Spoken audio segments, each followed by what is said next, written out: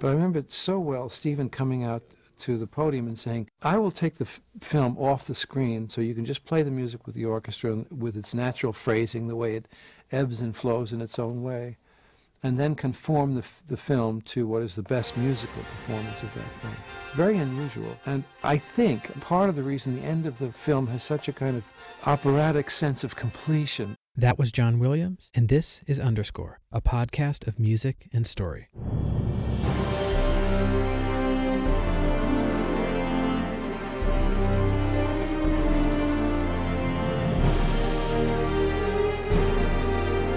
Welcome back to Underscore, the show that celebrates the rich tradition of movie music, one film at a time.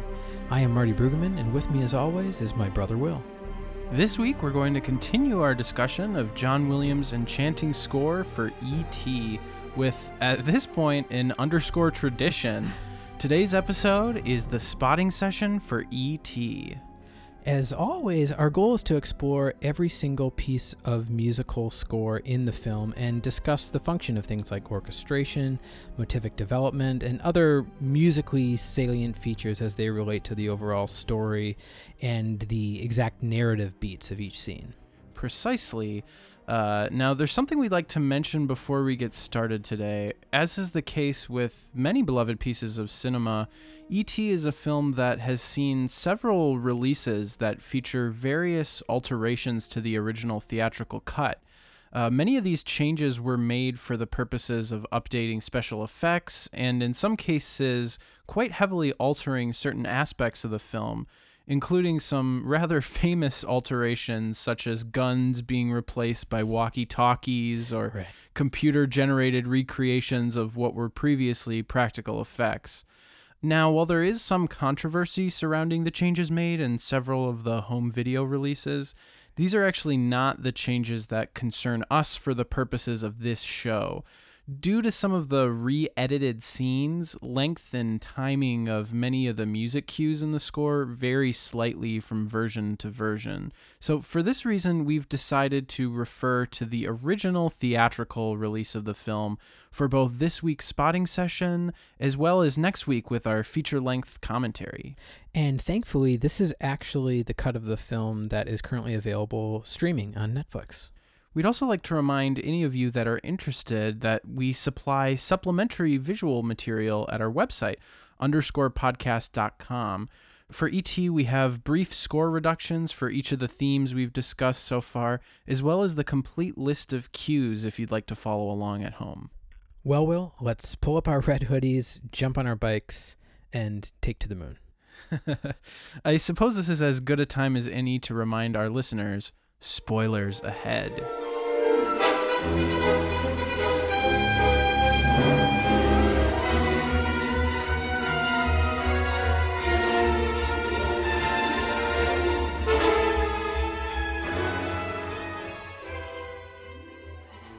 Our film actually begins with a fairly straightforward title sequence with that purple-colored font that so many of us remember. I always thought it was blue, but I guess I'm just colorblind. It's an interesting shade of purple. It does hew towards blue, I suppose. And it's put against this black background, but I digress. And rather than introduce us to really any melodic material or even attempt to represent the warm, sweet tone of the film, John here captures an eerie and otherworldly, almost terrifying atmosphere, very fitting for an alien invasion film. This seemingly complex alien sound is actually produced in a rather simple way. It's the result of what's called a super ball, a small rubber ball being rubbed against a suspended cymbal. If you recognize this sound, perhaps it's from a few months back when we were examining Alan Silvestri's score to Back to the Future. You know, when you think about the use of, say, the Lydian mode in the score, as well as extended percussion techniques like this, you know, one could really make the argument that E.T. is among one of the most influential film scores, and particularly when examined in the context of this era, the early 1980s. Well, I think the neat thing about symbols like this is that they boast an incredible spectrum of frequencies and sounds. Yeah. Some of them, to my ears, almost sound vocal, but I think it's an interesting... Almost a moaning or something. Yeah, completely. It's so crazy. I mean, almost frustratingly so how simple a technique it is to just scratch rubber against this metal and you get all these incredible sounds, but it's so effective. And it's an interesting choice narratively, I think, to set up a dangerous and mysterious atmosphere for this credit sequence. I imagine we're speaking for a lot of you out there when we say this is really a part of the score that we may tend to forget about, but like all first impressions, it's really of the utmost importance in setting the stage for this remarkable movie. Well, this brings us to our first numbered cue, entitled 1M1 The Forest. Now, this cue bears the first bit of real tonal music in the film, and it begins with a statement of the call, that Lydian motive we discussed 2 weeks ago that's associated to the main flying theme. Here it's presented in the solo piccolo, starting with no harmonic accompaniment whatsoever. There's really something fitting to me about John's choices here. Firstly, opening the film with the call seems to say really so much with so little. We have this Lydian modal color giving us a feeling of optimism and wonder, and it really does help prepare our ears for the central theme of this film. And by setting it in the piccolo, the highest wind instrument in the orchestra, as we covered a few episodes ago right. on our Reel Change, to me it really represents the distant celestial travelers coming from up in the sky and really landing on the ground in this opening sequence. I agree, and I think that opening shot of the starry night sky is made to feel almost like deep space, with this little piccolo melody. It almost sounds like Star Wars or something. That moment Right. after the opening titles in Star Wars where you sort of pan down to see the planet and you have that wonderful piccolo idea. I think John sort of associates there's something lonely about this piccolo in deep space. But yeah, there is something about that delicate little instrument that makes you feel almost insignificantly small in the face of a grand universe. But it also, I know you've mentioned this before many times, Will, that, we sort of see John so often as somewhat of a moral or ethical composer. Right. He's really supporting what you ought to feel about a particular moment. And I think the piccolo it somehow is doing this double duty of emphasizing the kind of isolation, but there's still a warmth there, sort of a human touch that you're supported by something good, hopefully. Right. Our call motif is met by one of the religioso themes. Last week, I believe we called it Earth. It's one of those two themes that we sort of associate with that opening act of the film. It's set here ominously in the strings with some subtle but effective wind doubling that really sounds, for lack of a better word, alien. To my ears, it almost sounded like a pipe organ, because we have this really rich, low, deep string texture with the piccolo sitting octaves above what the violins are doing. And it was this type of voicing that was very familiar to me. It's like pulling out a particular stop. Right. Organ. That's sort of a common sound on pipe organ. A really novel alien sound, I think. This cue really takes us through the opening of the film, where we see the little ETs leaving their ship and walking around in the dark, foraging for plants, seemingly. Photographically, Spielberg has made a conscious choice to obscure the faces of these creatures, and John's scoring instincts in this scene are playing right into that hand of really a shadowy, sort of mysterious presentation.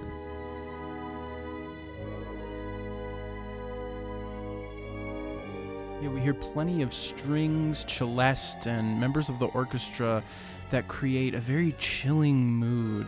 The religioso sections of the score here not only create an unease, but a genuine awe of these visitors from another world. The majestic soon turns to the villainous as our danger motif first appears, very sneakily at the bottom of the orchestra. This then leads us into really an action-heavy stretch of music as E.T. is chased by government agents through the woods as he tries to make it back to the mothership. The score here becomes really decorative and energized with abrupt stops and starts and these wonderful brass-led sequences.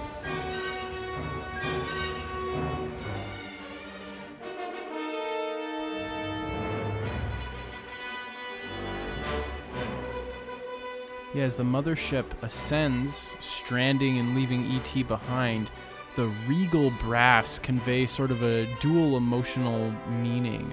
We hear these really rich major seventh chords in the horns that seem to emphasize a bit of the pain and longing that E.T. feels, but with this strident presentation that supports the visuals of this, magnificent machine tearing off into the sky.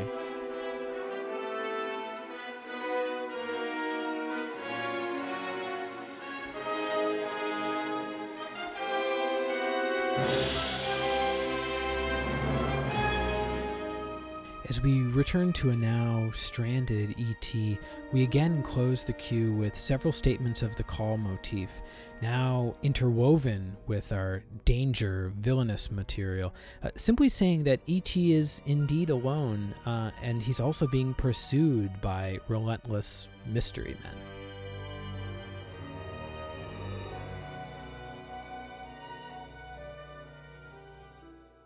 The next few minutes are without score as we're introduced to our protagonist, Elliot, and his family. I think the dramatic shift in tone going from aliens being chased by FBI agents to sort of an ordinary, mundane, humble American family is accentuated by the lack of music in this scene. I totally agree. We've touched on it before in our Raiders episode and our Vertigo episode, and I think we kind of interpreted this as maybe a more classical school of film spotting, Sure. which is in really dialogue heavy or expository scenes. We don't even bother sort of fighting those moments with music. Right. And that's sort of what happens here. But yeah, I completely agree. It's really so appropriate. I think for anyone that's recently watched Stranger Things, this might be the first of many moments in the movie where you might get a case of a little bit of deja vu. Sure. Our next bit of music comes when Elliot hears sounds in his backyard, when he goes to pay for the pizza. He brings a flashlight later on into the adjacent cornfield. It's kind of right next to their house. I always found that interesting. It's almost like they're farmers or something. Right. But once again, we hear the effect of the Super Ball against the suspended cymbal. It's really interesting that in the previous scene, we were being made to really empathize with E.T. through the music. But in this scene, we're feeling it entirely from Elliot's perspective. Right. And the sort of foggy figure of E.T. is a real threat. Yeah, absolutely. I completely agree. And by returning to that technique from earlier, we're essentially experiencing, first contact in real time with the character of Elliot. Our next cue, entitled Looking for E.T., follows Elliot the next morning on his bike, where we see this now troubled kid looking for answers. Who was this mysterious creature he saw the night before? And he's armed very famously with a pack of Reese's Pieces as a sort of bait. And I know in our family, it's become a tradition. Whenever we're watching E.T., we always have Reese's Pieces handy. I can't imagine we're the only family with that, but yeah, absolutely a tradition. I've always loved the idea of this sort of kid logic of luring a creature with candy. It's somehow so sweet and simple a way of getting to know Elliot, how he thinks and solves problems. Musically, our cue begins with a wonderfully mysterious chord construction in the high strings. Right. It's this B-flat minor major 7 That chord. Herman chord. Exactly, but here it has a sharp 11th degree, and it's almost like the major or Lydian palette of the movie is being juxtaposed with the darkness or uncertainty of a minor chord. In fact, much of the opening of this cue really does evoke the music of Bernard Herrmann. Yeah, it's almost like Psycho or something. We hear that mischief motive, as we mentioned last week, that's often associated with, kids on bikes. And here it's expressed, as it often is, with muted trumpets and strong hits from the orchestra and downbeats. This then brings us to our very first instance of the searching motif, that gorgeous lyrical theme we touched on last week. We hear first a sort of harmonically unstable presentation of the theme, which eventually returns at the end of the cue with very lush strings singing the melody. As the film transitions from Elliot on his bike to, Elliot looking around in the woods, the camera tracks his movement, and I love this. Unbeknownst to him, we see one of the government agents from earlier in the background of the shot, and at that precise moment that the man comes on screen, John treats us to another instance of the danger theme. The use of the theme there, you could argue, is really one of the most important in the entire film, because it's the first time we hear it called back when there can be really no mistaking its leitmotif function. Sure. We see a character come on screen and we hear a theme. It's not always that simple, but here the audience is purposefully meant to have a rather unpleasant view of these unseen adults. And that theme and its function in the story really personifies Spielberg's child-centered perspective in the movie. Right, and it's not really just those adults, it's adults in general. This whole Right. movie kind of chooses to shoot people from the waist down, and it's like a caricature of adulthood. It's Right, other than their mother, which I think also would resonate with so many children. Sometimes your immediate family are the ones that you trust, and the rest of the world can be somewhat frightening. Well, and as Marty mentioned, this cue again closes with another instance of our lyrical searching theme, and the scene ends with Elliot riding off on his bike with this really rather dramatic crescendo in the orchestra. There's muted trumpets and tremolo strings as we see the hand of the agent pick up one of the Reese's Pieces, and I think this is really funny. It goes off frame and we hear this this crunching sound like he eats it. I don't know why, I just find that to be such a comic moment, and I think John is kind of supporting that because it's such a dramatic crescendo for something so small, just a piece of candy. Right. It feels like such a great Spielberg touch, really emphasizing humanity in every corner of the movie, wherever there's a free moment. Later on, we see Elliot in the yard again at night with his flashlight where he seems to have fallen asleep. Our next cue, entitled The First Meeting, begins once again with a presentation of the call set in the piccolo that happens in the scene just before, when Elliot's kind of washing a dish and looking up The longfully. steam from the sink is Right. almost obscuring the window. It's You know, really and it cuts to beautiful. him in his backyard. He's asleep on the lawn chair with a flashlight. But however, this time the presentation of the call, we have this unsettling string accompaniment where they're asked to play near the frog, which is a part of the bow near the bottom end, which holds the bow hairs. And the hope of that is really to achieve a lot of friction and an almost pitchless rubbing, scratching sound. Right. And the music here becomes quite disturbing, with a subtle new harp melody introduced. And it's a very alien sequence of notes that almost sounds like a serial tone row.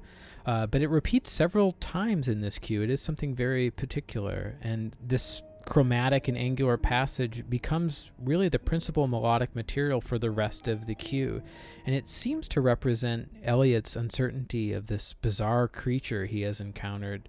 Yeah, as E.T. slowly approaches, this alien motive to me reminds me of something out of like Metroid. Sure. But this alien motive is passed to various elements in the orchestra, and the music swells to a broad and massive crescendo, leading up to E.T. reaching Elliot. And we think he's going to, reach out and grab him, but he actually drops the Reese's Pieces. It's sort of a relief to Elliot and a release of some of the musical tension in the score. Marty, I know you and I were kind of talking about how effectively John manages that tension and release. It's not kind of like the setup to a punchline in the way you'd expect. Right, yeah, he doesn't sting that moment when E.T. drops the Reese's Pieces. He sort of emotionally doesn't let you off the hook. You're still really at rapt attention. Right, it's not until we see Henry Thomas's facial expression responding to it, and then, we cut to our next scene. For our next cue, 3M1 Into the House, the film cuts to a now iconic shot of Elliot leading E.T. with a trail of Reese's Pieces up the stairs into his house. And musically, the cue begins with a set of harmonized, muted violin trills that imply this clustery D-flat major chord with the root, third, seventh, and ninth all right next to each other. We talked about these clustery, wonderful Williams chords. Yeah, but here 2 weeks we ago. just have two voices, but they're trilling back and forth, so we actually get the impression of four pitches, the root, third, seventh, and ninth, and they're all smushed right next to each other. And the call motive is played atop this texture once again with the piccolo. And the simple juxtaposition of Elliot's nerves mixed with E.T.'s curiosity here in this moment is just another example of John Williams elevating and supporting Spielberg narratively. When the melody is repeated, John doubles the entrance of the low strings. There's this low drone that comes in with a sustained harp pitch in its lowest register. The first time I heard this, again, I was sure it was a synthesizer because the strings are con sordino or muted, and apparently only the last stand of the cellos are being used. So it's a very unique, specific texture, and all of that mixed with that harp attack creates a very unique timbre, perfect for E.T. waddling up the stairs, I think. And eventually the horns enter with these staggered entrances of ascending pitches, and the piano and harp make a dramatic gliss as the trombones and horns sustain this dense sort of pantonal cluster as the harp plays this continuous scalar arpeggio while the sustained texture gradually dies out. Such novel orchestration, I think. The second half of this cue adopts a more pointed rhythmic character with these pizzicato strings, harp, and celeste. The music is very light and comic, but the harmonies here are still a bit uncertain, and the cue ends with an eerie bit of free aleatory in the violins where they're asked to gliss up and down ad lib with these artificial harmonics on the strings. It is a really interesting way of ending the cue with a bit of uncertainty that seems to co-opt Elliot's feelings in that moment, you know? Yeah, that's such an interesting thought. Our next cue is entitled Meeting E.T., and it takes us through the first moments of this budding friendship of our two main characters, Elliot and E.T. We start with what I think is a novel orchestration. We have these dramatic chords with muted horns and clarinets that swell into a scraped gong sound where the harmonies overlap with a muted string texture that's also quite dissonant. There's a sense of danger and exoticism, but then this brief little noble ostinato in the low celeste gives us a sense of innocence. It's so lovely, and this all happens in a span of a few seconds. And really, the majority of this cue is a solo harp feature, and it is where we're first introduced to the friendship theme we discussed last week. And this beautiful harp solo here not only captures really impeccable playing, but also such impeccable taste and precision from John Williams. He's asked the harpist to play molto rubato, like a dream, which is meant to really allow the performer a great deal of freedom rhythmically, but also the way he has written the lines here with such natural strokes of breath and variety really gives this passage of music a completely organic feeling. I very much agree. The specific rhythms notated in the harp line seem to be at odds with what I often consider a fundamental principle of John Williams arranging, which is the concept of an unending subdivision and the respect for momentum in his lines. Here, however, he seems to be thinking from bar to bar, completely different patterns in the accompaniment from eighth notes to sixteenths, triplets, back to sixteenths. It gives, so much freedom, but also instruction to the performer to bring, like you said, Marty, so much organic emotion to the scene. And eventually we get these dreamy, sighing string textures with these portamento slides between chords as they crescendo and diminuendo. And the harp is repeating this 3-bar idea as the strings almost seem to lull us to sleep, alternating between 3/4 and 4/4 bars. And this is all very fitting with what's happening on screen as Elliot is literally falling asleep. And Will and I were speaking earlier, and I think something that's so remarkable about this moment, but not very unique to Williams' writing for film, is that our introduction of this thematic material is so fitting to really the particulars of this scene, which has both of our characters extremely tired and almost falling asleep. Orchestrationally, it just depicts that sense of sleepiness and the sort of haziness that comes with that so well that when it recurs later in the film, we can't help but remember this moment in which they sort of bonded really as they were falling asleep. Our cue ends with some forceful presentations of the danger motive set in the horns and ultimately the woodwinds with these tremolo figures in the strings. Again, he seems to have so much control over the narrative of the movie, and it has as much to do with his command of the orchestra and its timbres as it does with his iconic melodies. Right.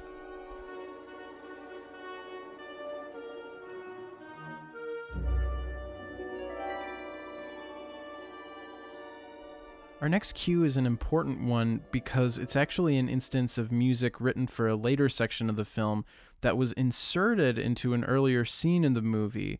What's amazing and almost uncanny is how well the music works in this scene, but also how powerful this instance makes its return reels later towards the end of the movie. The cue was written for the scene when Elliot believes E.T. has died, but it's actually been placed into this innocent moment when Elliot is showing E.T. around his room, taking time to introduce each one of his toys. And it's a piece of music that is so emotionally powerful that it really makes it quite difficult not to tear up or all out cry, but it fits so well in this scene, and it's really the full realization of our friendship theme. And even though we were just introduced to that material in our last cue, really having more instances of this melody in the film makes its uses in the last reel that much more effective, because we do recognize it well and we associate it with Elliot and E.T. Completely. And we'll talk in greater detail about this cue musically when we get to its proper presentation later on.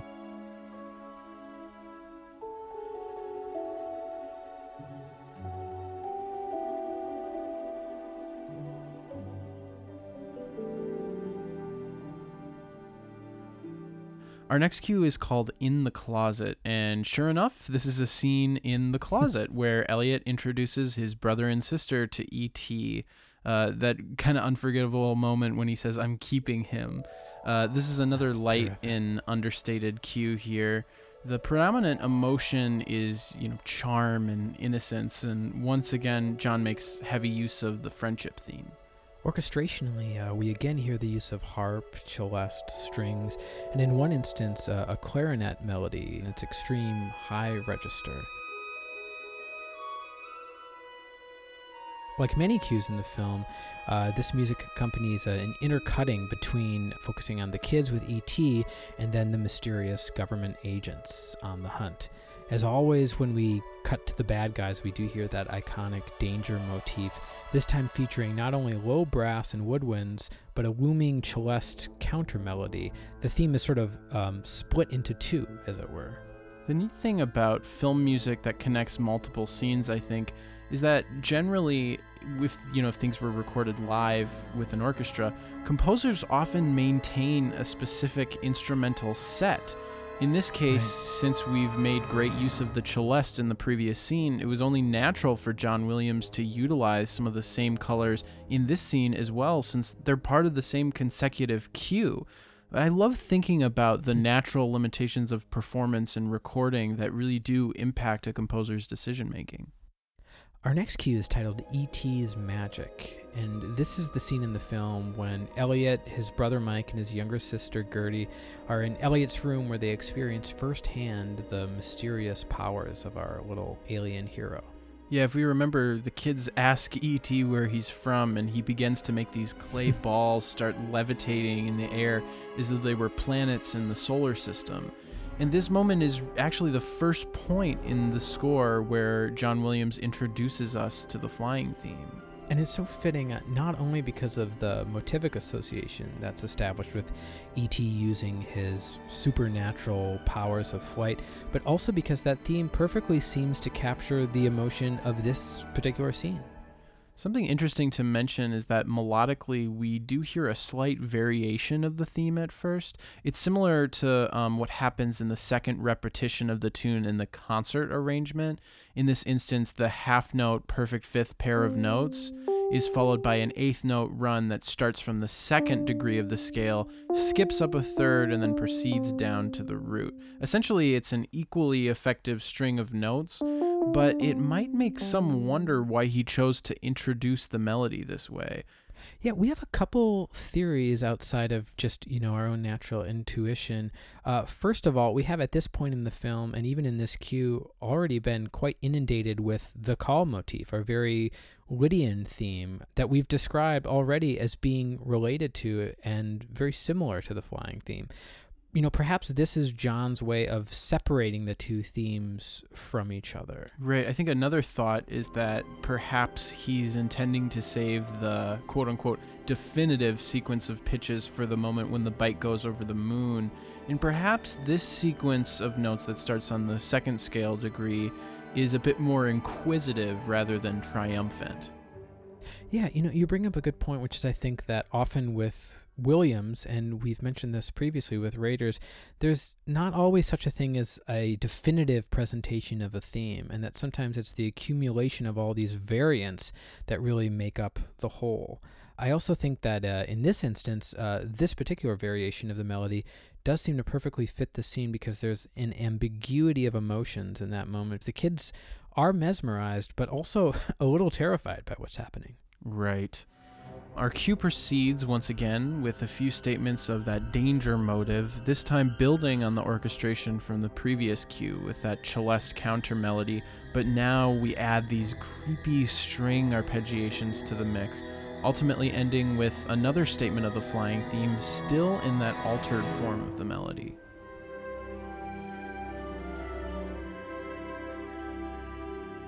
Now, if we remember the story, Elliot has already skipped a day of school by faking sick, so the next morning he has no choice but to go into school, leaving E.T. home alone with his little sister Gert, who got the same idea. Our next cue, which is titled 5M1, Mary Searches the Closet, comes from the scene where Elliot's mother goes into his closet and we see the camera pan past all of these colorful stuffed animals. You absolutely remember this moment with E.T.'s face going completely unnoticed by Mary. And he's such a good sport here of really knowing what's called for. Right. It's awesome.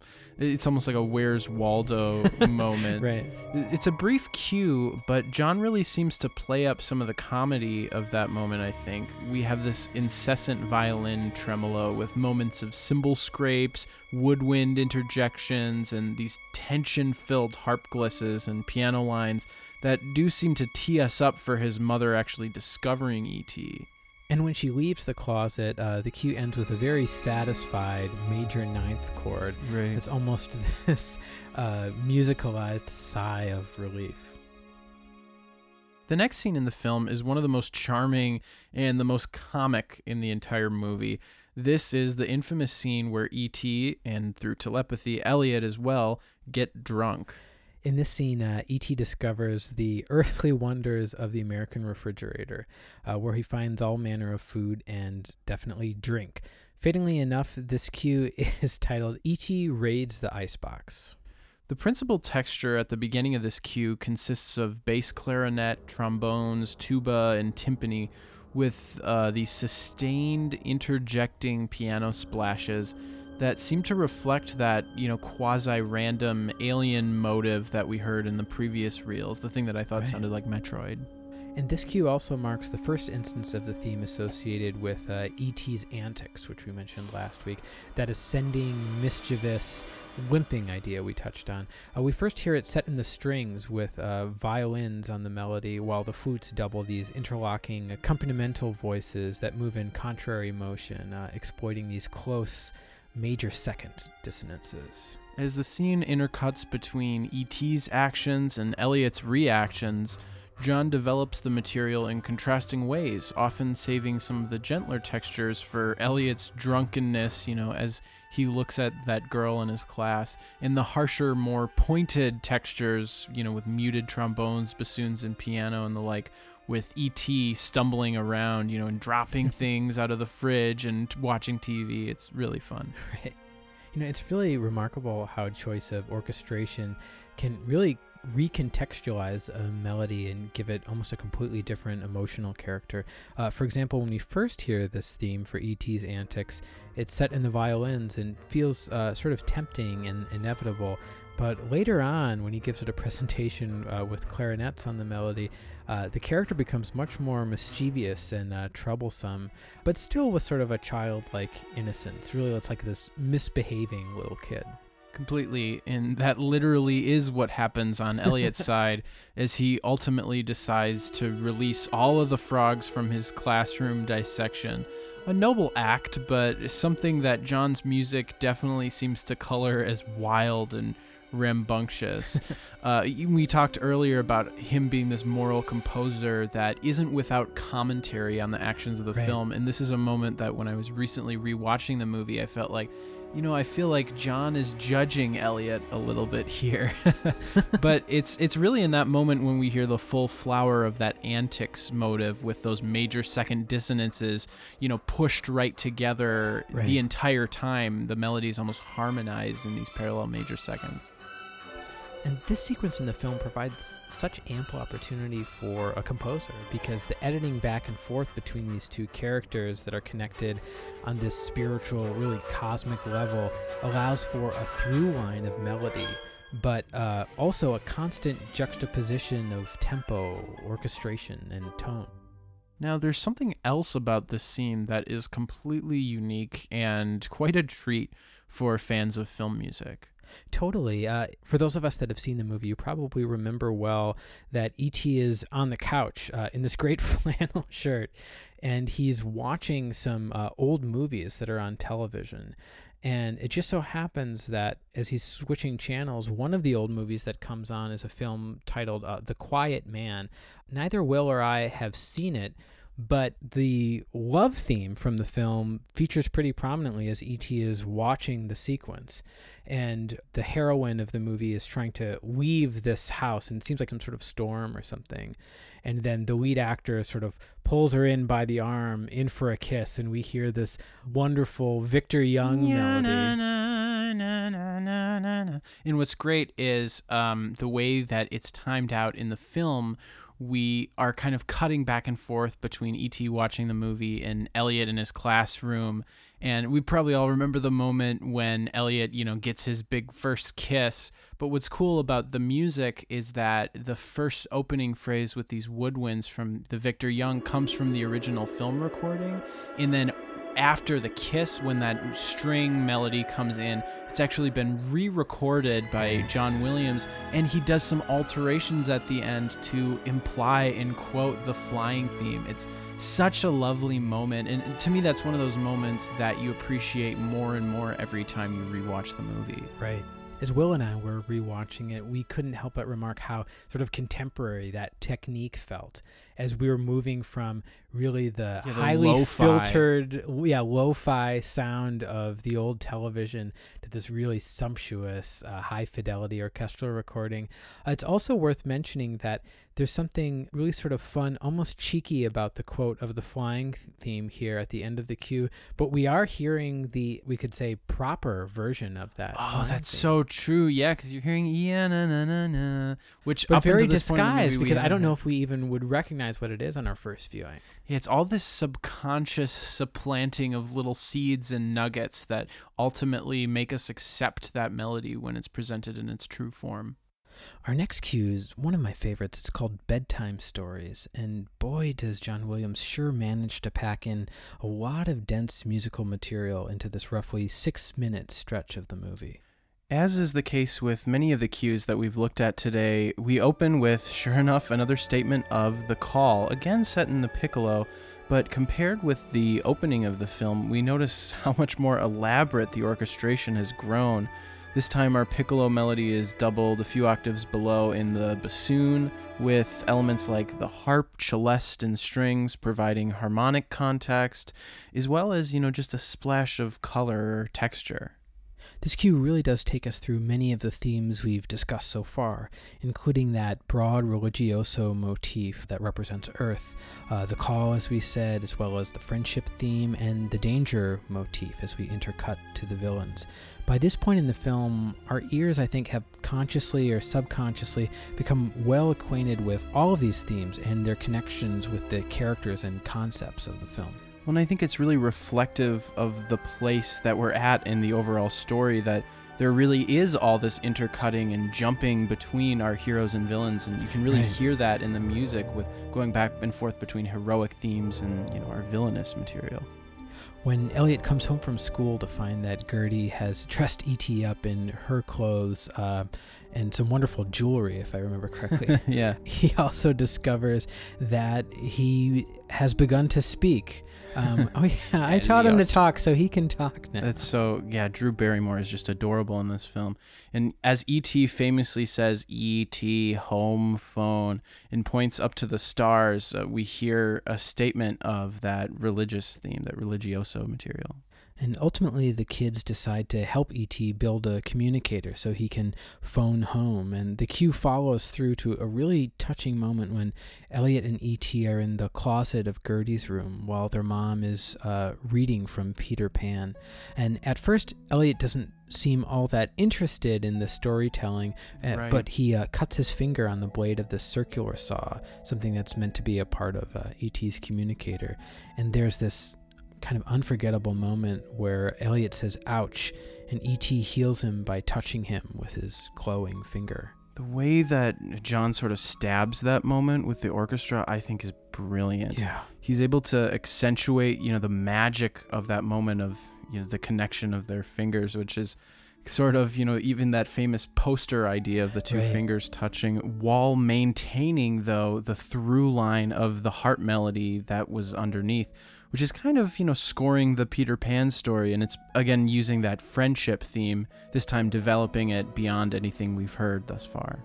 Yeah, and I love that material as we get further into the friendship theme.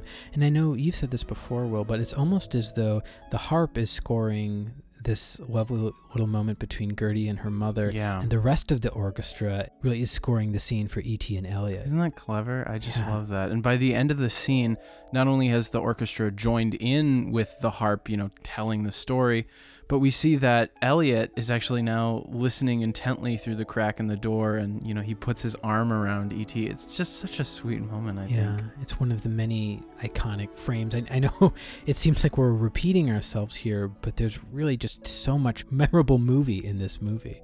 Very true.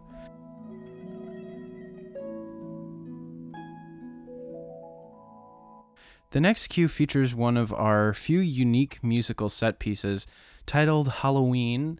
This music begins as the kids step outside. They're costume clad to begin trick-or-treating, or so we think. E.T. is masquerading as both a ghost and Gertie, even though he's probably much too short to be Right. Drew Barrymore. Our music here is a playful two-step romp featuring a clever motive that emphasizes a major second dissonance. You can think of the sound to the opening of Chopsticks. And when our gang encounters someone dressed in a Yoda costume, E.T. reaches out, seeming to recognize him. And then as Yoda walks away, we hear this understated quote of Yoda's theme from Right. The Empire Strikes Back, of course also composed by John Williams.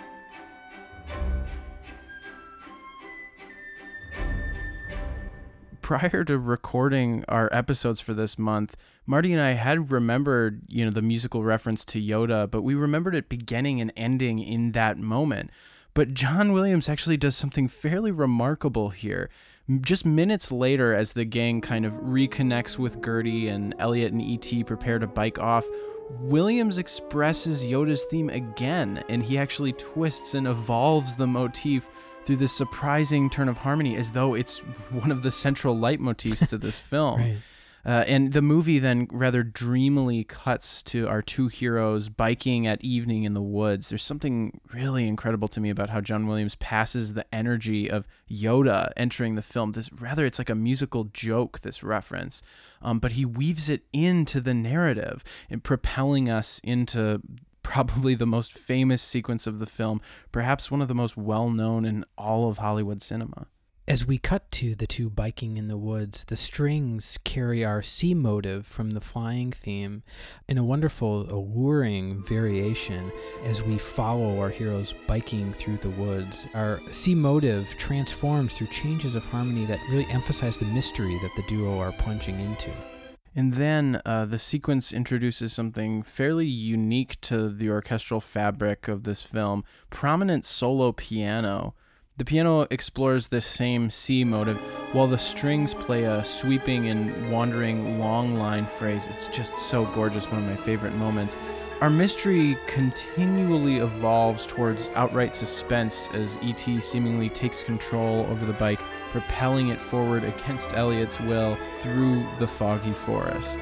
And with the next tight close-up on E.T., Williams begins the now world-famous crescendo over a harmony we mentioned in the first episode, a dominant seventh chord over a raised fourth in the bass. The tremolo triangle adds so much to this moment, I think. Completely. And the timpani crescendos, the harp glisses, the boys roll over the edge of the cliff, and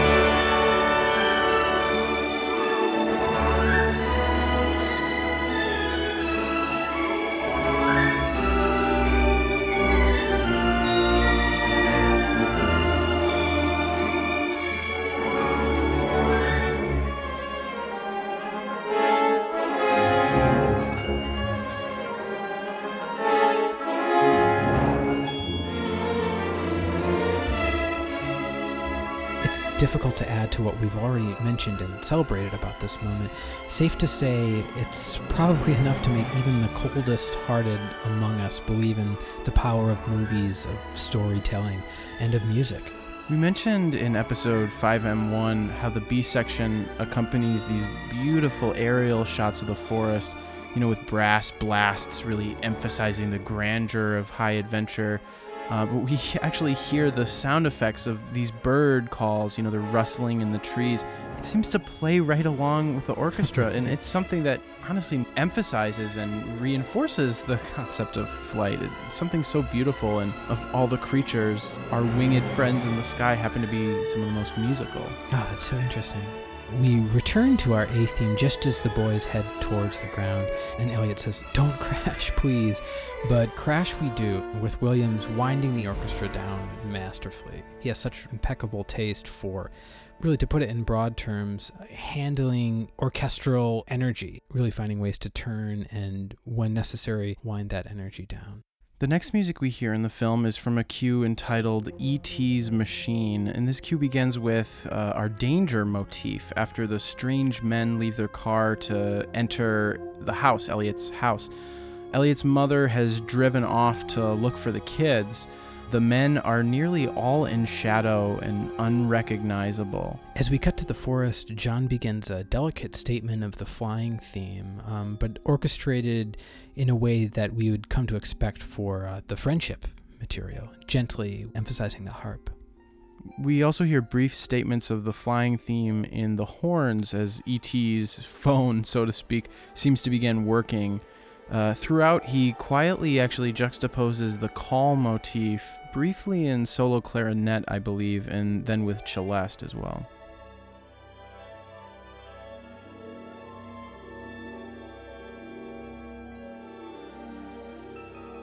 We cut back to the house, which is being infiltrated by the mysterious men. Naturally, this involves an interpolation of our danger theme. Back in the forest, Elliot tells E.T., "You should give them some time." I think it's really sweet how he's trying to comfort this alien, but there doesn't seem to be any response to his message. At that moment, we begin to hear the soft, wistful music in the strings. Musically, it's a thematic idea we hear rarely in the film, and we've kind of left it unnamed. This actually isn't the first scene that it occurs. It tends to follow one of our religioso motives, and it happens in a very similar place that it actually occurred in the very opening cue of the film. It's this little call and response idea, this two-note descending melodic idea that gets repeated. To me, it's representative of, E.T. phoning home, because you have this high little voice making a call and then a low voice making a response. It's a very simple motive, but we do hear there's something very sort of melancholy in character about this. Sure, yeah. Elliot says, "We could grow up together, E.T.," and I think he even begins crying. It's so sweet. The underscore also seems to introduce us emotionally to the idea of letting go and saying goodbye. E.T. seems lost in thought, of his people, but as Elliot cries, E.T. cares for him. One of the most incredible moments, I think, cinematically, where E.T., without saying anything, lifts Elliot's chin up, and the expression on his face is just unforgettable, and the highlight of the puppeteering of that incredible creature, in my opinion. But I digress. It's accompanied by a lovely passage of the flying theme in the cello. Elliot wakes up in the morning unable to find E.T., and he actually returns home, but he's in a pretty disheveled state, and his mother has been so worried. She's contacted the police. They had no idea where he was. So she's relieved that he's returned home, but Elliot is devastated to learn that E.T. isn't there. And so he's telling his brother, you got to find him, Mike. I think he says out in the bald spot in the woods. Right. You got to find him. Cut to our next cue, Michael's search. This is, I would say, the most full-force rendition of the searching theme thus far. It once again alternates with the sort of mystery bicycle motif, that material usually representing the danger. At least in this sequence, there are some of these mystery men in a car pursuing Michael. Yeah, there's a great heroic trumpet phrase of the searching motif as Mike eventually evades the mystery men. It's sort of his moment of triumph against the bad guys. And musically, we're hearing the same melodic material, but just with an orchestrational change. John really does color that moment in a unique way narratively.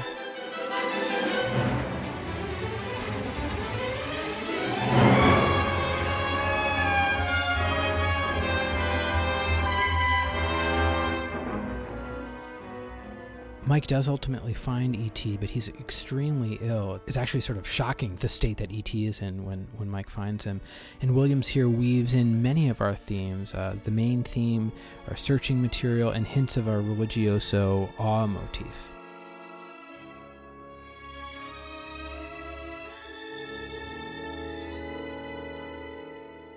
And next is a very memorable shot. Long cast silhouettes of some mysterious men walking up the driveway of the house, naturally set to the danger theme.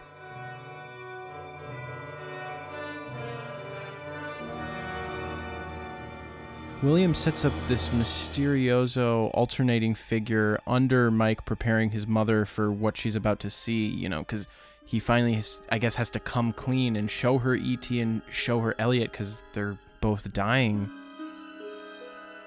And when the ravaged pair of Elliot and E.T. are revealed, we hear a somber statement of the religioso awe material. I think right as E.T. kind of reaches out to her, it's very disturbing to watch, actually.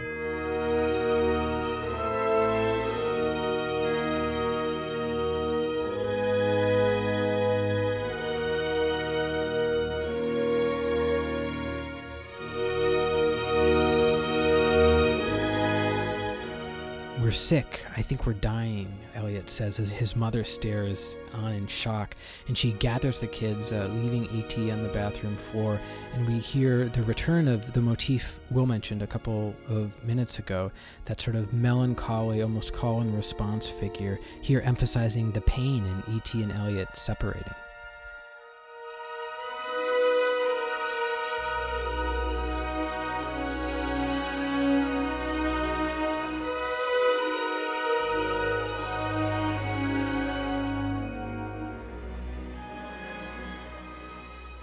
And as these strange men in spacesuits, actually, these NASA, they look like, Neil Armstrong. Right. These strange men in spacesuits enter the house. The call motif fights with a disturbing descending figure in the brass.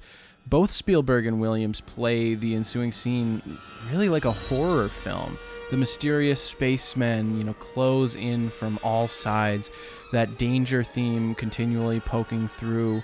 The music ends on a hard cut, which sets the stage for our next scene in cue.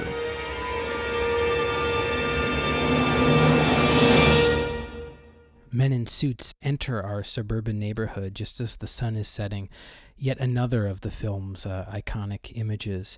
And Williams here recruits the timpani and the Gran Casa as sort of war drums, giving us our most bombastic rendering of the danger villain theme. We then cut back to E.T. suffering in the family's bathroom. All that war drum material stops for that. The music really shrinks to these quiet tremolos high in the strings. And the relative silence is almost deafening, you could say. It's suffocating. And as the astronaut approaches, we hear the sounds of his breathing long before we actually see him approaching. It's really effective, I think. And we hear similar horror in the orchestration, dramatically emphasizing the danger of E.T. finally being exposed. Then on our next cut, which is back outside in the setting sun, the bare war drum sound of the timpani and grancasso return as we see these suited strangers roll out a sealed tunnel in the suburban street. Then we cut to evening, and the house and yard are almost unrecognizable. They've been overrun by all this plastic tubing and tents. John Williams poignantly sets this scene to our other religioso motif, the theme we've come to associate with the dangers of Earth. Very fitting. I mean, I know that a house is a construction of man, but somehow seeing all of this science and medical equipment take over this docile suburban neighborhood is kind of a sobering image, and I think is part of the, I don't want to say social commentary, but there definitely is a visual juxtaposition there that's meant to strike us on an emotional level. And John Williams is, I think so, supporting that in, a leitmotivic way. From this moment, Spielberg and Williams begin to set up a very effective reveal here. We hear further statements of our danger villain theme as our primary faceless man, the gentleman with the key ring, suits up and finally enters frame. In many ways, we're meeting Peter Coyote's character Keyes for the first time. What's interesting in the film and the score is that once we put a face to the danger, our villains gradually actually lose their menace and their theme. That danger motif is kind of absent from the last leg of the film. And that idea really is built in many ways out of the fear of the unknown. But it all disappears from the film. It's kind of, Marty, you've said this before, but it's almost like growing up. Yeah, it's sort of like the scales kind of fall from your eyes and things aren't quite as simple as maybe they once were. Our next cue, titled 9M2 Stay With Me, after a really sobering stretch in the film without underscore, during which we're introduced to Peter Coyote's character Keyes, while Elliot and E.T. are suffering in this makeshift military hospital.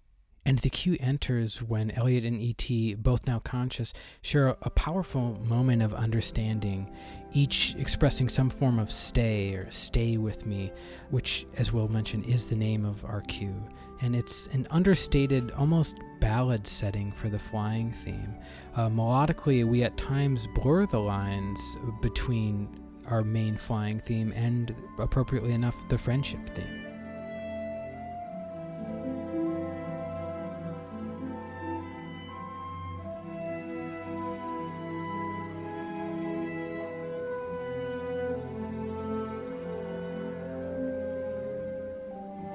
As E.T. and Elliot's biorhythms start to diverge, that one scientist guy comes in, he's got DNA. Marty and I were joking about that earlier. The music approaches really emotional torment with these almost aching suspensions in the string melody as Michael returns to their closet, E.T.'s old home as it were. The celli and celeste begin this evocative contrapuntal interplay.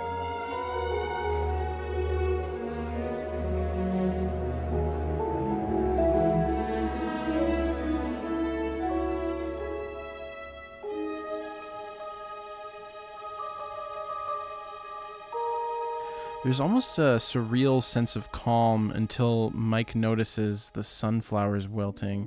Suddenly, everything plunges into panic. E.T.'s vital signs are crashing, and the strings dive into these shocking portamenti.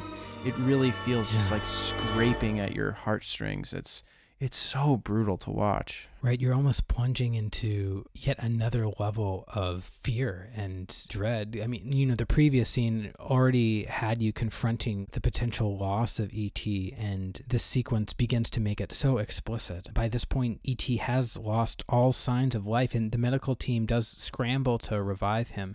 They cart Elliot away, and while he pulls the sensors off his face and body, he screams something that he was whispering earlier. He came to me, which is the name of our next cue. What transpires here is, quite frankly, one of the seminal John Williams elegies for strings. This piece embraces some surprising and painful dissonances, while the children on screen are literally in tears, heartbroken and destroyed.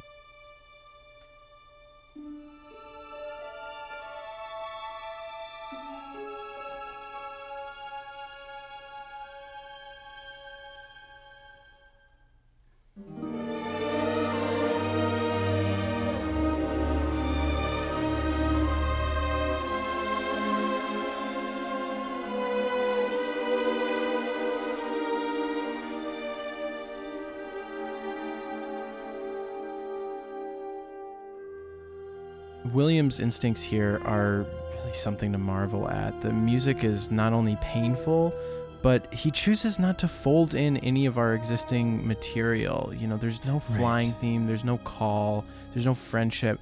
Perhaps knowing just how insensitive those memories would be in a moment like this.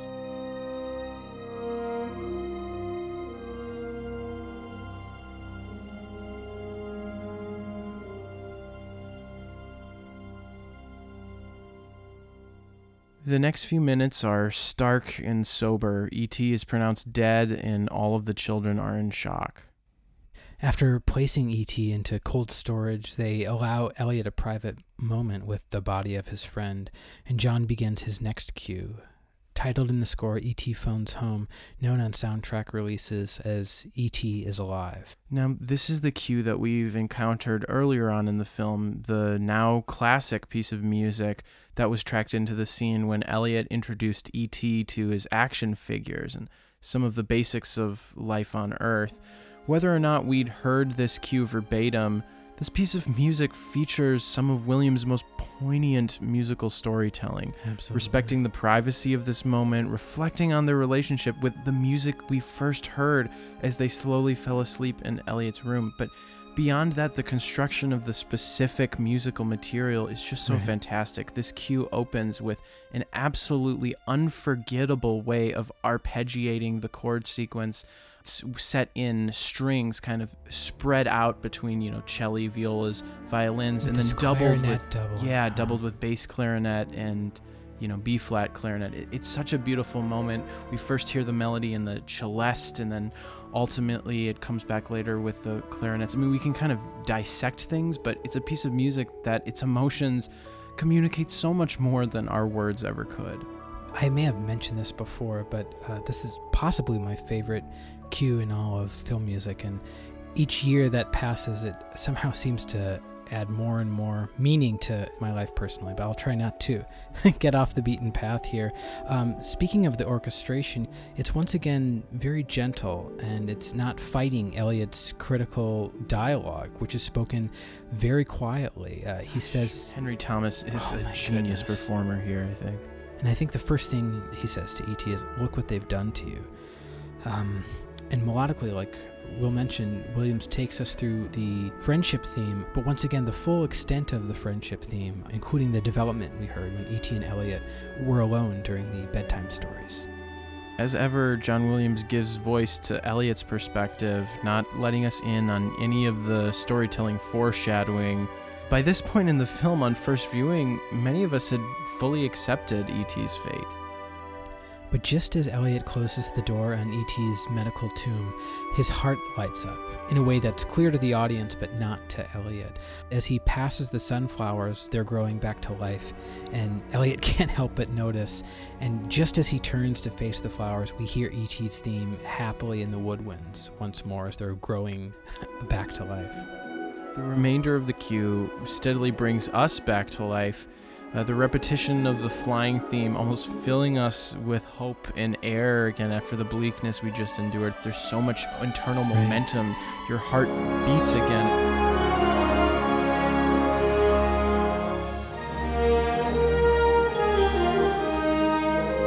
Set against this is a repeating figure that also brings this momentum and surprising harmonic color to the sequence. And a bit of fun, too. There's something playful about that material. Especially because this is the moment when Elliot kind of has to fake crying with some of the scientists. So the music is still with what he's feeling in his heart, which is euphoria and excitement, and there's a hope, there's a way. Now we really have to help E.T. escape and get him back to his family. Right, and yeah, in addition to really reflecting Elliot's emotions here, it does almost help us to prepare for further action and for really the final act of the film, which we now enter. Now, before we get into what I consider really the sacred ground of E.T., some of the most holy music in all of cinema, we wanted to share with you part of our conversation that we had a few weeks ago with the legendary Conrad Pope, who, as many of you know, has worked on many occasions very closely with John Williams, orchestrating for a number of his films. We wanted to take the opportunity to hear some of Conrad's own thoughts on the score to E.T.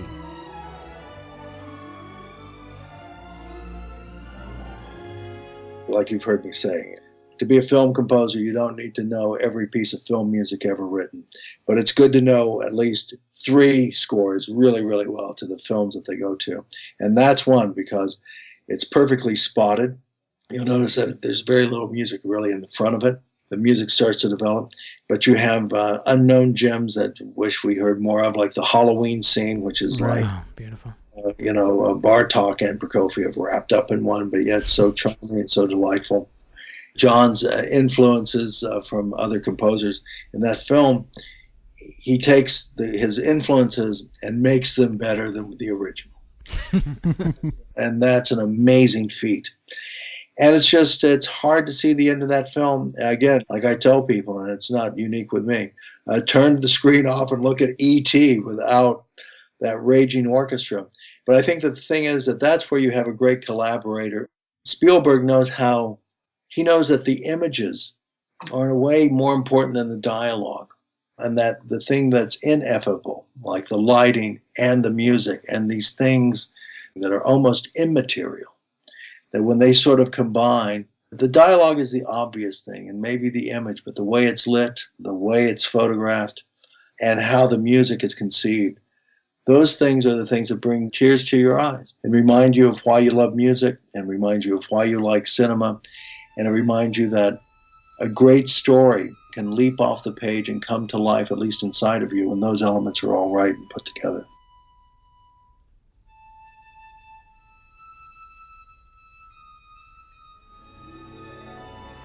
Well, we finally reached the last leg of the film, where perhaps the most memorable and significant moments of the music occur.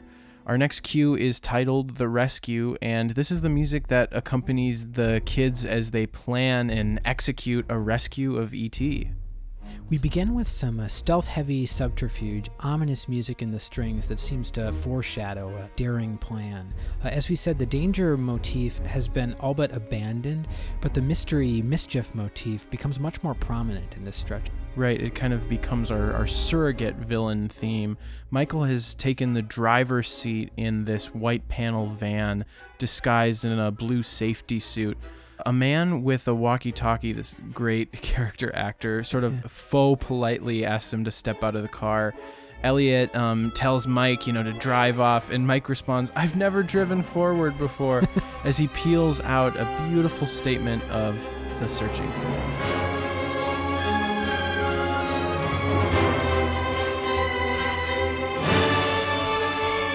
Just before they leave the neighborhood, they run into Mike's friends, and so Mike tells them to meet up at the playground and bring their bikes. And our mystery and searching themes now interplay as Elliot and Mike struggle with just how to get rid of the men that are tailing in the tubing behind them. If you remember, some of that plastic tubing that was rolled onto the street earlier is attached to the van as they're driving and away. These 2 men are kind of like rolling around on the inside of it. It's a great little set piece, and it gives Elliot all this power. It's kind of like now this little kid is in control. It's kind of satisfying in a weird way.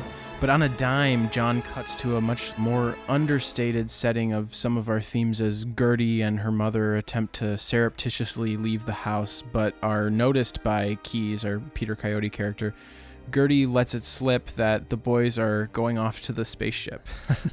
And when we cut back to the boys driving away in the van, we hear this appealing action phrase in the strings. Will and I both so love this moment, but it's never heard again in the film. It's very evocative. It's major 7th heavy and featuring these large leaps. It's almost like he's sort of using dotted rhythm. It's really appealing. It's almost like he's using some early material for when he was composing the searching theme, because it's the same type of musical brain of these major 7th half-step relationships and then these large intervallic leaps.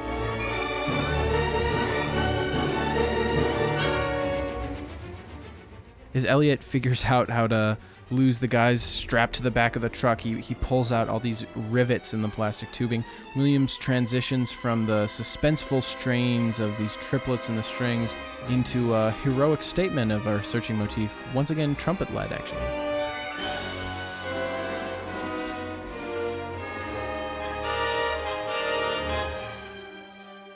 When the friends finally all meet in the playground, Mike's friends witness E.T. in the back of the van wearing a white robe with heart aglow. He almost looks spiritual in this moment, and we hear these interwoven statements of the call as well as the flying theme.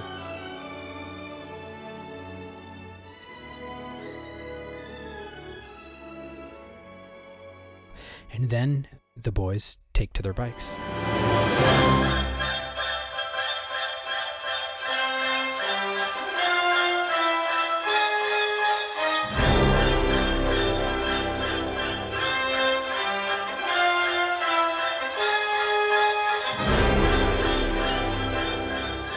Wow, one of the most famous cues of the entire score. Well, we hear the final 3 cues back to back. This is the cue that John Williams is referring to when he tells the now famous story of Spielberg recutting the film to a free-from-picture performance. An adaptation of this moment to the end of the film was made for the original soundtrack and is frequently performed in concert, titled Adventures on Earth. But this is what we mean when we're talking about the musical holy grail of so much of cinema. Right. And our memorable opening device, inspired in part by the music and orchestration of William Walton, seems to evoke the spokes and gears of the kids' bicycles here. This cue, like so much great film music, is almost perfectly timed. The tempo is just ideal for the pace of this action. And this figure is also of a Lydian character, constructed out of almost these trills of major triads, C to D major triads. And it also features this remarkable change of meter. You definitely notice it if you ever try to sing along to this part, that almost now iconic skip in the beat. Yeah, it's almost like a skip in your heartbeat. It's against this texture that we first hear our brass-led triumph. The sum of all these musical parts incredibly heightens the action and adventure of this sequence. As the kids take their bike somewhat off-road, jumping through these dirt hills that the cars can't reach. They're almost like, BMX stunt bikers. Eventually, Williams moves into a slightly more subdued texture. It's one of my favorite moments of the cue where it's like, okay, our melodic fun is done. Now we have to get into the action. It's a wonderful moment. Right. But masterfully transferring the orchestrational energy into the other choirs of the orchestra, never losing our driving motor, but adding these flourishes with woodwinds and strings, and honestly even the decay of the brass itself as the bikes sort of volley over these hills. You feel the natural gravity and almost like the balletic quality of that scene. Completely. And that's sort of what we talk about when speaking broadly of John Williams' weaving energy. He doesn't ever allow it to run into a brick wall and just die, unless, of course, that would be called for in the footage. As the boys lose the cars that were trailing them, they finally think that they're in the clear. And we do hear our main theme, but it's not on very stable harmonic footing, almost seeming to say... Sure enough, the coast was not clear. They're being pursued on foot with men in walkie-talkies, actual walkie-talkies. These are not shotguns that have been replaced. Cars close in on both sides of the street. Up ahead, an unseen man pulls a rifle out of his vehicle. We cut to a series of closer and closer jump cuts on Elliot's face, almost not recognizing the familiar suspenseful crescendo that's been building up in the orchestra. As we cut to another close-up of E.T.'s face, the orchestra builds over that now iconic chord, and we lift off, echoing both visually and musically our earlier flying scene. The orchestra stretches out once again, singing our flying theme in sweeping lyrical string octaves.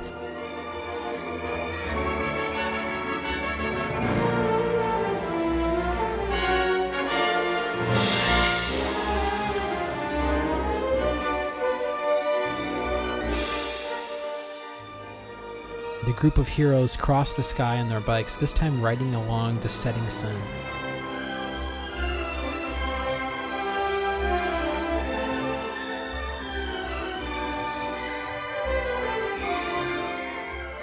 And eventually making a much more elegant landing.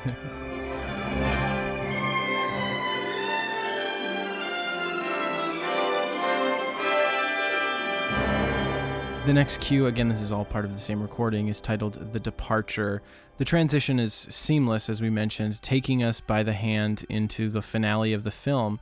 In terms of spotting, composition, orchestration, supporting character, I don't think it's exaggerating to say that this sequence alone could very well serve as a film music masterclass, and it's probably one of the things that won him the Oscar for this movie.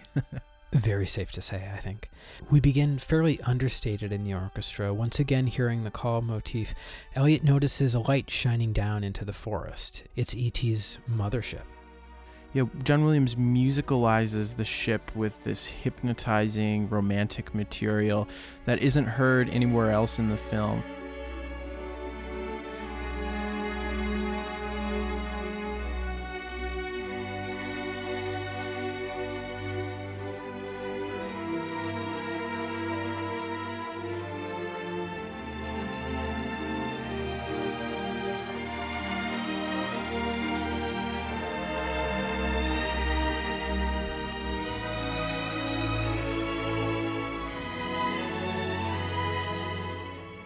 As the ship lands, we hear further statements of the call theme, and eventually something quite surprising, a fairly transformed statement of our danger theme as the gates, the sort of doors on the ship, begin to open.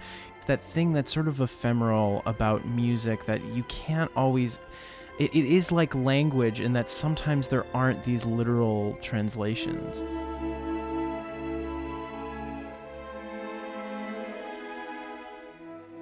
This is one of those many how does he do it John Williams moments for me.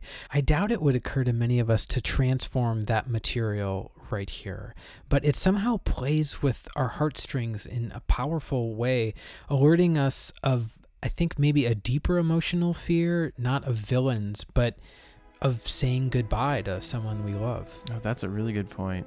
Each of the children have their own moment alone with E.T. to say goodbye in their own way. This is somewhat tragic music in the strings for Gertie's tearful goodbye, be good. Michael and E.T. share a wordless moment. Wordless for Michael, I think E.T. says, thank you. And John scores this with a beautiful otherworldly passage, putting to music perhaps what can't be said.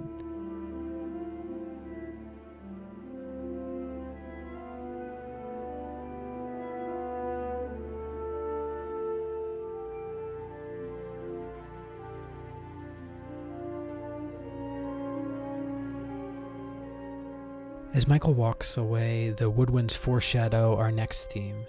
It's time for Elliot and E.T. to say goodbye, and as they face each other, we hear our goodbye theme.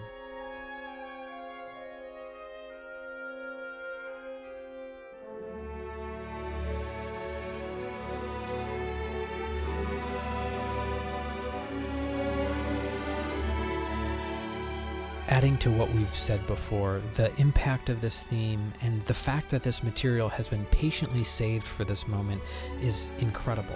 It amplifies what is plain on the faces of our two heroes and weaves in and around their very spare dialogue here. Ouch.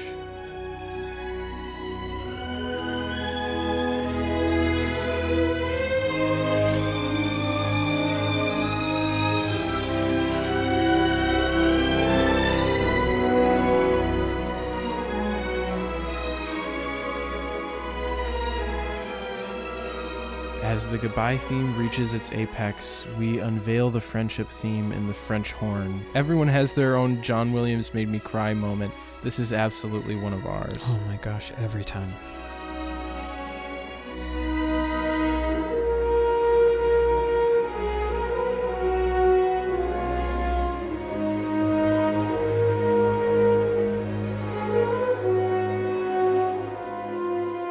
After their embrace, we hear reassuring statements of the call theme, and then as E.T. delivers his final line, the orchestra almost takes a dramatic breath as E.T. says, "I'll be right here."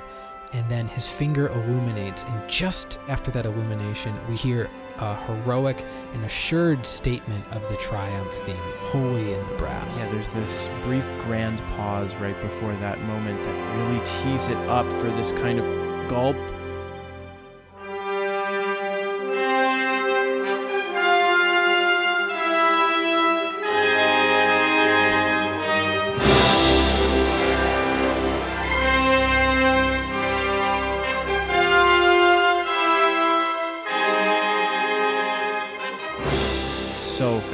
that moment, in my opinion. E.T. picks up his sunflower plant, and we hear yet another new piece of music, an almost Gershwin-esque B statement to the Triumph theme in the strings, exploring some out there kind of alien harmonies, these dissonances and resolutions.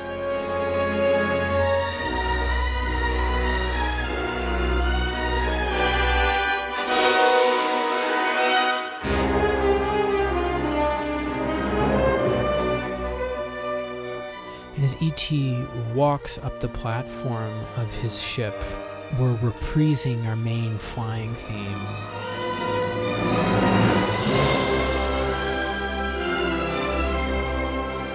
We're cutting back and forth between Elliot and everyone else in the forest and E.T., and it seems like we're building to some kind of orchestrational high, but then just as the doors begin to iris shut, he immediately scales the orchestra down into something so small, but also familiar to us. It's that lone piccolo from the opening.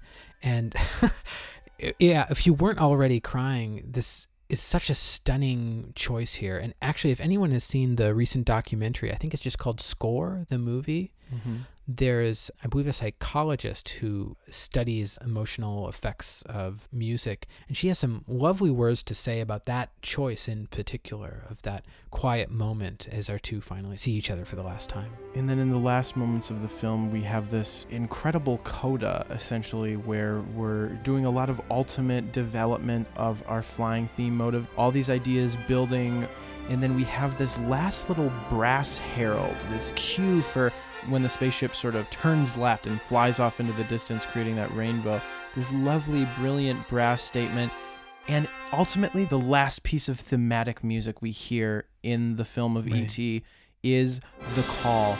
But it has been so transformed from its lowly piccolo isolated beginnings. It's now in the most muscular, powerful sound, so striking and strong in the French horns. And then we end with, I think, one of John Williams' greatest and most epic finales for a film, this timpani roll on the tonic and dominant. And it's marked in the score solo for the timpani.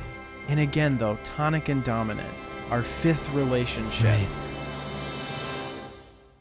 It's so powerful. At this point, we feel like we've heard every single piece of iconic musical material in the film. And we're also closing on one of the most iconic frames of the film, the wind blowing through Henry Thomas's hair as he's looking up at the sky, now almost a man and not a boy. And then, of course, we cut to our credits music, a piano statement of our searching theme. We almost couldn't imagine there being another... Yeah, there's it's almost a sleight of hand. We thought, like you said, that we were treated to this coda that reprised every single primary theme in the film. But he intentionally did not touch on the searching theme at all, reserving it for this moment here. And also something so subtle. This is a credits cue where immediately the lights come up, so to speak. The narrative ends on Henry Thomas's face, and that music gives you some let's get up and out of your seats and move about your day kind of a credits ending. And all those triplet subdivisions are so buoyant. And I think that emotional intent of the credit sequence is evident in the fact of the first piece of music he transitions to from it, which is back into our triumphant... That music is walking music, you know? Yeah, absolutely. I don't know if we've fully touched on it in the past, but Williams, when he gets the opportunity to write original music for an end credit sequence, yet again has such impeccable audience instinct. He's somehow able to give us enough energy to leave our seats after a film like this. Will mentioned that we return to our bicycle chase setting, but here it has the added color of the piano, which is, I think, my favorite version of this device. I really still love the combined color of the piano and the higher woodwinds here. And I think many of us, myself included, when we're watching the credits of this incredible film, are just struck by what an achievement, what a piece of cinema we just experienced, and how much of that was contributed by Mr. Williams. This is a credit sequence that flies by so quickly because the music is simply that engaging. It's an unforgettable moment for all of us, but it's really saying something because this happens after nearly 2 hours of unforgettable and truly memorable, groundbreaking movie music. I think what can happen with a remarkable end credit sequence, it gives us an opportunity to reflect on the events and the themes and the character of the film, but apply all of those strong feelings to the names of everyone responsible for making it.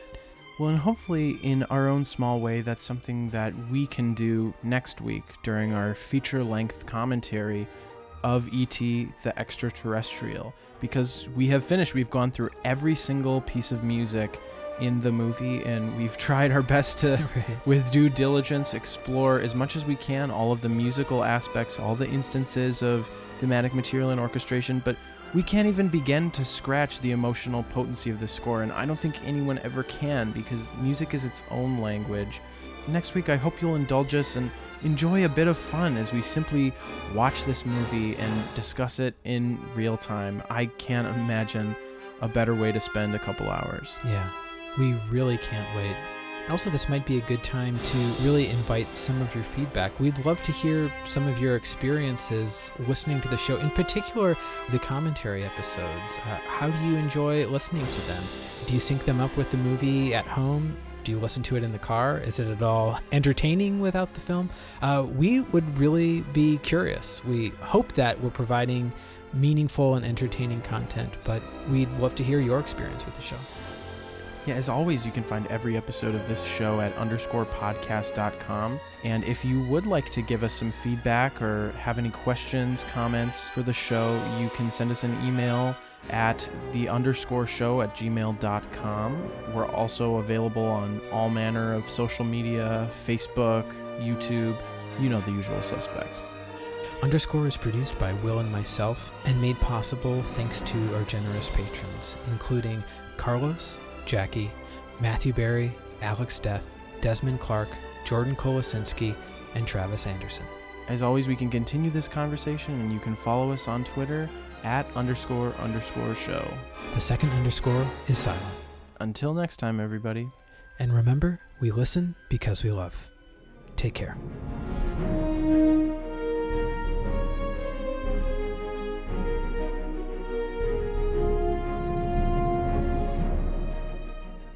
Underscore is part of the Marcato Brothers Podcast Network.